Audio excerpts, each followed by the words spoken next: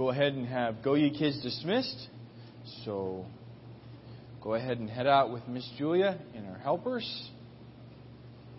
All the kids do that. The rest of us grab our Bibles, turn to Acts chapter 3. Acts chapter 3. And we'll begin reading in verse number 1.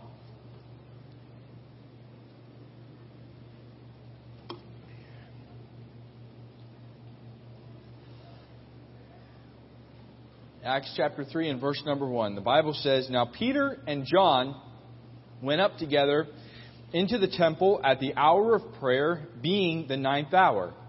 And a certain man, lame from his mother's womb, was carried, whom they laid daily at the gate of the temple, which is called Beautiful, to ask alms of them that entered into the temple. Who, seeing Peter and John about to go into the temple, asked an alms. And Peter, fastening his eyes upon him with John, said, Look on us. And he gave heed unto them, expecting to receive something of them. Then Peter said, Silver and gold have I none, but such as I have give I thee. In the name of Jesus Christ of Nazareth, rise up and walk. And he took him by the right hand and lifted him up. And immediately his feet and ankle bones received strength, and he leaping up stood and walked, and entered with them into the temple, walking and leaping and praising God. And all the people saw him walking and praising God. And they knew it was he which sat for alms at the beautiful gate of the temple. And they were filled with wonder and amazement at that which had happened unto him. And as the lame man which was healed held Peter and John, all the people ran together unto them in the porch, which is called Solomon's, greatly wondering. And when Peter saw it, he answered unto the people, Ye men of Israel, why marvel ye at this? Or why look ye so earnestly on us, as though by our own power or holiness we had made this man to walk? Let's pray. Dear Heavenly Father, Lord, we just thank you once again for the opportunity and the privilege it is to open up your word and have you speak to us, Lord. I just pray that your word would be clear and free to speak to hearts, Lord, tonight. In Jesus' name I pray. Amen. Have you ever met someone who is just absolutely passionate about something? Football season's coming up. And if you want to see some passion, you can turn on the TV.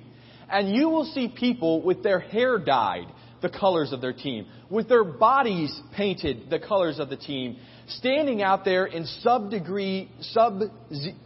freezing weather, freezing, but they are more than excited to put up with whatever hardships, whatever the hundreds and hundreds, even thousands of dollars they would spend on a single ticket to go to this game so they can be passionate about their football team. But if you've met someone whose life is completely consumed with something, they are going to spend at least some of their time talking about it. You're not going to have a conversation with that person without them bringing it around to what they are passionate about. Right now, as Pastor and we're working at Union Baptist Church, that project can become very consuming. It can become something that occupies a lot of our mind, where we're having a conversation, and sure enough, it turns around to, well, what are we doing next? What is the next element to get so we can keep the project moving? Well, that's good. That's something good. That's something that we need to be working on. Also, you might meet a young lady who's about to get married. And sure enough, if she's talking, she's engaged, that conversation is eventually probably going to turn around to, I'm getting married, or I got this planning to do and this. It's going to turn to what she is thinking about. If you meet someone who loves food, eventually that conversation is probably going to get onto the topic of food.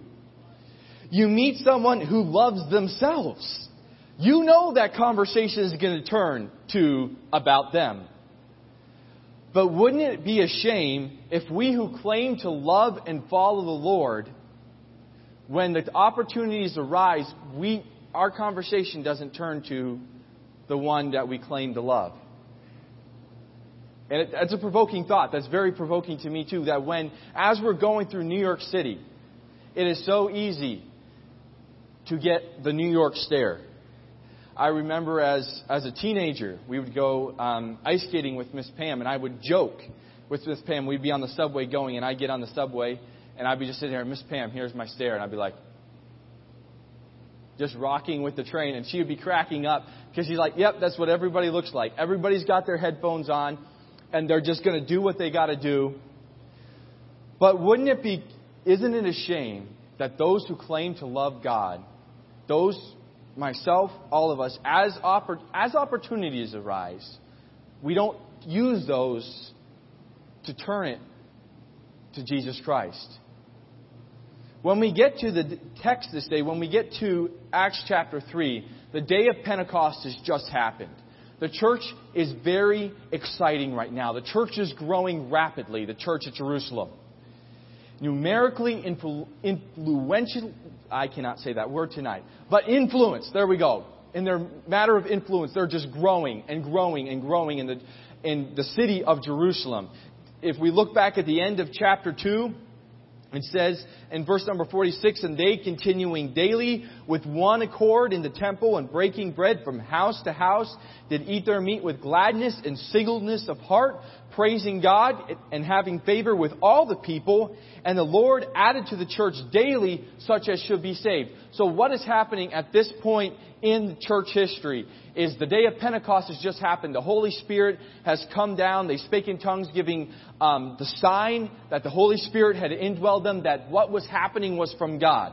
That was the sign of speaking in tongues, that this was from God. Now they're going around, they're preaching the gospel, they're going from house to house, teaching people. They're daily in the temple, and people are getting saved every day. And this is the context where we come into Acts chapter 3.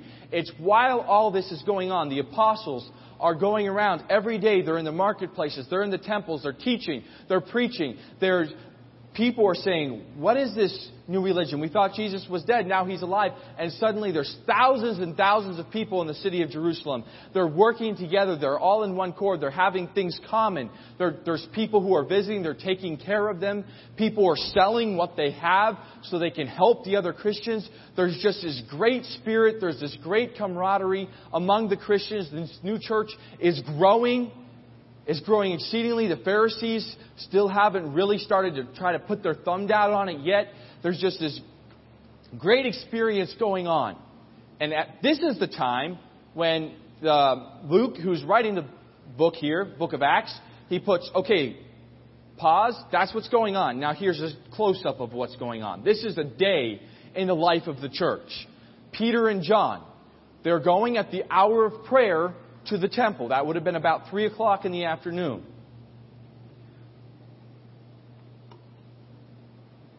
Many people would have been flooding to the temple at that time to go. Apparently the other apostles weren't with them. The Bible just mentions Peter and John.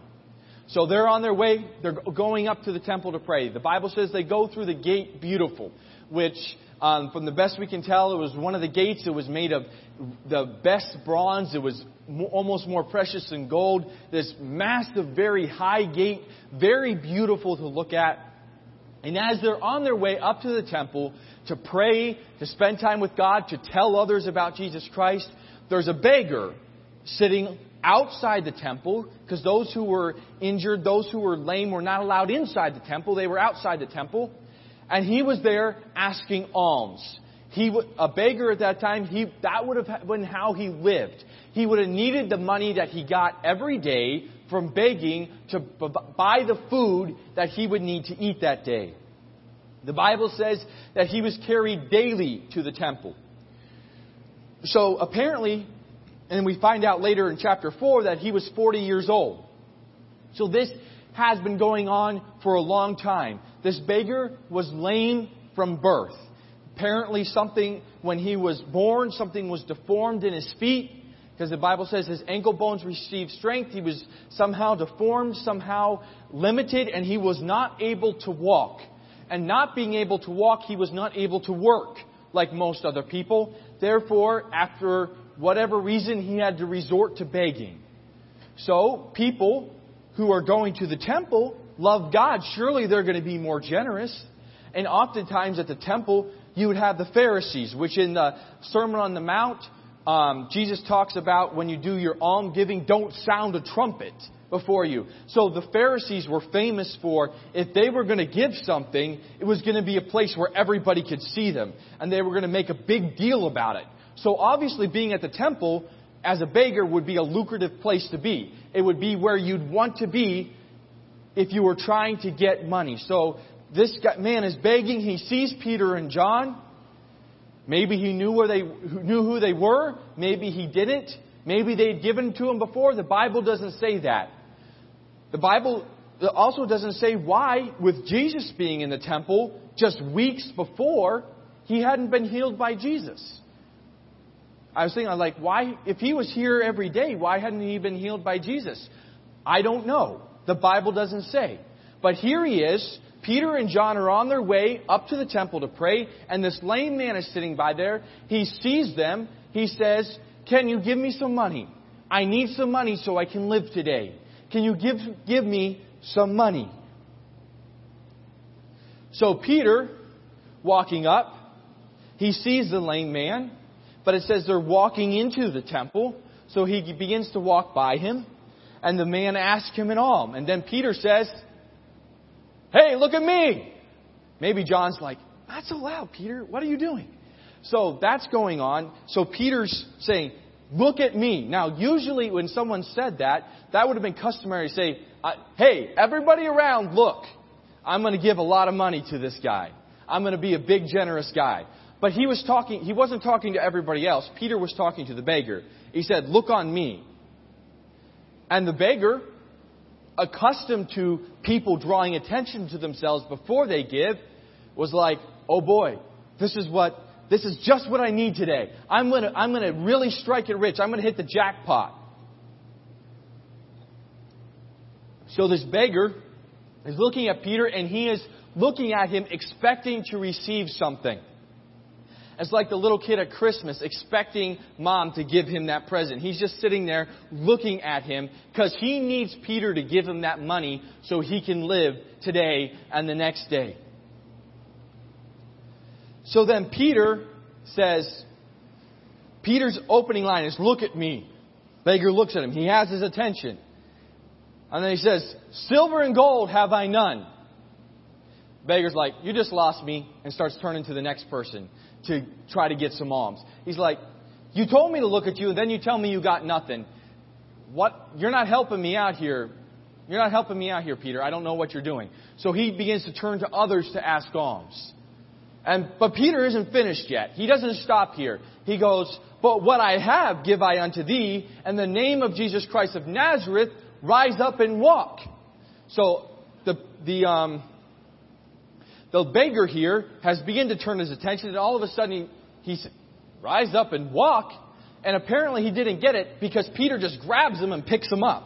He says, "In the name of Jesus," look at it. It says in verse number 6. He says at the end of it, "In the name of Jesus Christ of Nazareth, rise up and walk." And he took him by the right hand and lifted him up. And immediately his feet and ankle bones received strength. So Peter talks to this beggar, says, "In the name of Jesus Christ of Nazareth," who they've been preaching, who they've been teaching in the streets and in the temple day by day. He says, "In that name, rise up and walk." The beggar turns and looks at him kind of weird. So Peter says, he ain't getting it. He grabs him, just goes, picks him up and says, "There, you're standing." And all of a sudden he's like, "I am standing. I am standing." And you just see this look of amazement and wonder come over his face. And then this man who was a beggar, who had no hope from day to day, begins just to run through the temple, a place he really hadn't been really allowed as a cripple, as a beggar.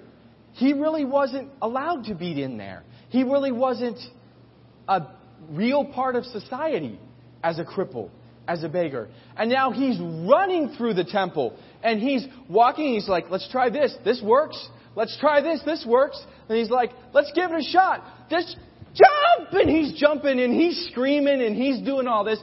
So meanwhile, he comes into the temple. Well, remember, it's the hour of prayer. So you've got all these pious Jews standing there. And they're getting ready to pray, and they're making their sounds. And you hear the murmur of prayer. And all of a sudden, you got this man in obviously beggar's clothes running through the temple, screaming at the top of his lungs, praising the Lord because he knew who he had healed him. And he's running through the temple. He's doing laps in the temple. He's just running and he's screaming and he's disrupting everything that's going on. And all of a sudden these Jewish people begin to come pouring in to the area where this lame man was running around. And Peter and John, they were excited about this. I don't think they were going, shh. I don't think they were doing that. They were excited that he was giving the praise to God. And then in comes all these people begin to pour into this area. And the Bible says that they were, let's look at what the Bible says in verse number 10. And all the people, verse number 9, let's start there. And all the people saw him walking and praising God. And they knew it was he which sat at alms at the beautiful gate of the temple. And they were filled with wonder and amazement at that which happened unto him. And as the lame man which was healed held Peter and John, all the people ran together unto them in the porch that is called Solomon's, greatly wondering. They come in and they're just stunned. Like you've seen like this is weird. And they've seen Jesus do healing. Many of these people. They've seen the miracles. The apostles had already been performing some miracles. But at this miracle, because they had seen this man outside the temple, many of them probably on their way into the temple. He had been out there day by day by day, and he was over 40 years old. So some of these people knew him for years and maybe had given to him at one time in their life. And they said, wait a second, that's the guy. We know that was the beggar, and now he's running and praising God. He didn't walk before. This isn't like a New York City beggar who sits out and pretends not to walk and begs food and then begs money, and then the car pulls up, they laugh and they walk and they jump in the car in their Cadillac. It's been proven. There's actual stories where you can look it up and document it, where there was New York City beggars who one guy drove down, had his locker at the Y, drove his Cadillac down there, got out his beggar clothes and went out begging. That's not the type of beggar this was. They knew it wasn't. He was dependent upon the money that he received to live that day, and now they see him running around. They know this is a miracle, and they come in, the Bible says, they're greatly wondering. They're amazed. They are filled with wonder. The Bible's using just beautiful adjectives here and beautiful description. They're saying, it isn't like, hey, what's going on over there? They're like, wait a second, something's happening here. And they all come in. And what does Peter and John do? As soon as they see this massive crowd gathering to see what on earth is going on with this lame man, they don't say, hey, look at this is pretty neat. The first thing Peter does is say, don't look at us like we did it, because it wasn't through our power that did it, but it was through the power of Jesus Christ. He immediately sees another opportunity to teach not only one man about the power of Jesus Christ, he now sees an opportunity to teach multitudes about Jesus Christ. And as they come in, we could go through the rest of Acts chapter 3 and go through, and he begins to say, it isn't us, it's the God of Abraham and Isaac, who the Bible says he needed to suffer. He came and he died, who you crucified, and he rose again from the dead. And therefore you need to repent on his name. And the Bible says in chapter number 4 later that 5,000 men were saved in this one instance as they filled that porch to see what was going on with this blind man. Peter saw an opportunity, and he immediately began to preach that the power that had healed the lame man was the same power that they needed to forgive them from their sins. He was walking into the temple. The blind man, the lame man asking alms. He says, this is an opportunity to show this man the power of God. This man all of a sudden starts screaming and running through the temple, and everybody starts gathering. And Peter says, here we go again, and begins to preach again and tell the whole multitudes about Jesus Christ. Each time Peter and John were presented with an opportunity, they shared Christ. Later in chapter 4, because of this preaching in the temple, they're brought before the Pharisees. They're brought before the council, the very men who were physically responsible for having Jesus crucified. And what does Peter and the disciples do? They're in front of the men who are angry at them. They're in front of people who are, why are you doing this? And what does Peter do? He stands and he once again preaches that Jesus Christ is the way and they need to believe on Jesus Christ, but that they had already crucified Him. But if they were going to have any hope, they needed to believe on Jesus Christ. He says, I'm before the Sanhedrin. Here's another opportunity to preach Christ. And that's what he did. The disciples used every opportunity they had to introduce the power of Jesus Christ to the people they met. They used every opportunity because they had already allowed Jesus Christ to become the passion of their lives. They had already allowed Jesus Christ to become who and what they were about. It wasn't necessarily they were saying, hey, you know what? This lame man here, if we heal him, he's going to draw a big crowd. That wasn't what they were thinking. They were saying, hey, here's a man who needs Jesus. Let's tell him about Jesus. All of a sudden they saw this massive crowd pouring into the temple and they said, hey, here's an opportunity to tell people about Jesus. They're arrested, dragged before the Sanhedrin, and they said, here's an opportunity to tell people about Jesus. I would say from studying in the lives of the apostles that the reason they could do this, use every opportunity they have to preach and teach others about the power of a resurrected Lord, is because they had already allowed Jesus Christ to become the passion, the sole authority in their lives. That was who they lived for. When they were given an opportunity, that's who they talked about. When something came up, they said, wait a second, there's people here, let's tell them about Jesus Christ. Because they had already allowed Jesus Christ to become the passion of their lives. They had become devoted followers of Christ, and that is what they talked about. That is what they lived for. But today, in our lives, we're disciples of Jesus Christ just as well. And we show up to church, and we're excited about the things of God. But it is so easy to allow the frivolous things of this world to take some of that passion out of our lives, so that we stop using every opportunity that we have, that we're given, to tell others about Jesus Christ. Suddenly we're talking about sports, or we're talking about our job, or we're talking about whatever has begun to take our passion. But if we choose to focus our passion on God, we can become witnesses to the amazing power of God in a lost world. Here in New York City, as we walk through the streets, the city is full of lost, proud. Some are broken, most are not. Most people in New York City, if you've moved to New York City and you have a job, you've made it. You've got money. You've got what you need. They're like, I don't need Christ. But they do need the power of God to break the hold that sin has on their lives, and to redeem them from their sins. Every day, you and I come in contact with people. Now, that doesn't mean every time is going to be an opportunity to witness to somebody. Sometimes there just isn't the opportunity. But when we are given an opportunity to talk to someone, just in a casual conversation, that conversation almost naturally is going to turn to what we are passionate about. It is. When we're just talking to people, it's almost naturally going to turn to what we're passionate about.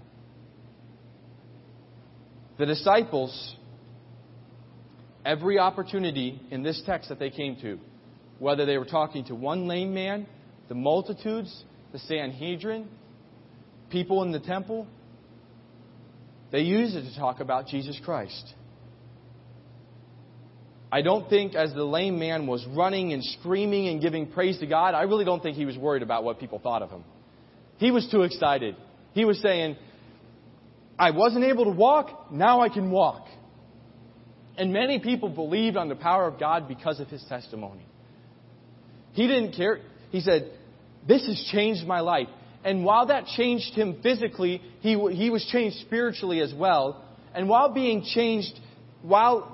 lame and being able to walk is something that is much more easy to see, being a sinner and being a saint is something that is much more important than walking. It's a change that only God can do in our lives. That should be something that we are excited about. That doesn't mean you need to run through a subway car screaming at the top of your lungs. But you should have some of that same excitement in your life. There should be some of that same passion in your life to tell others about God. The disciples were so passionate about Jesus Christ.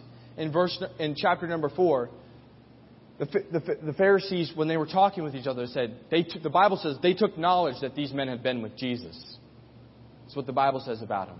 They were so changed by their time with Jesus that the Pharisees were like, we can't.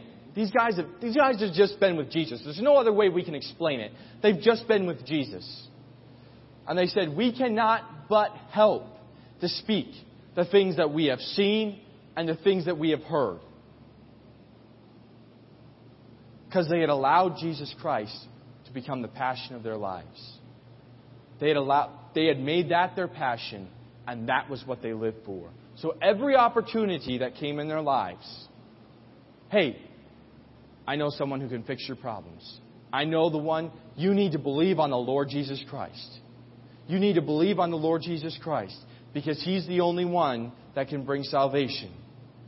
Disciples would later say, there is no other name given under heaven whereby men must be saved.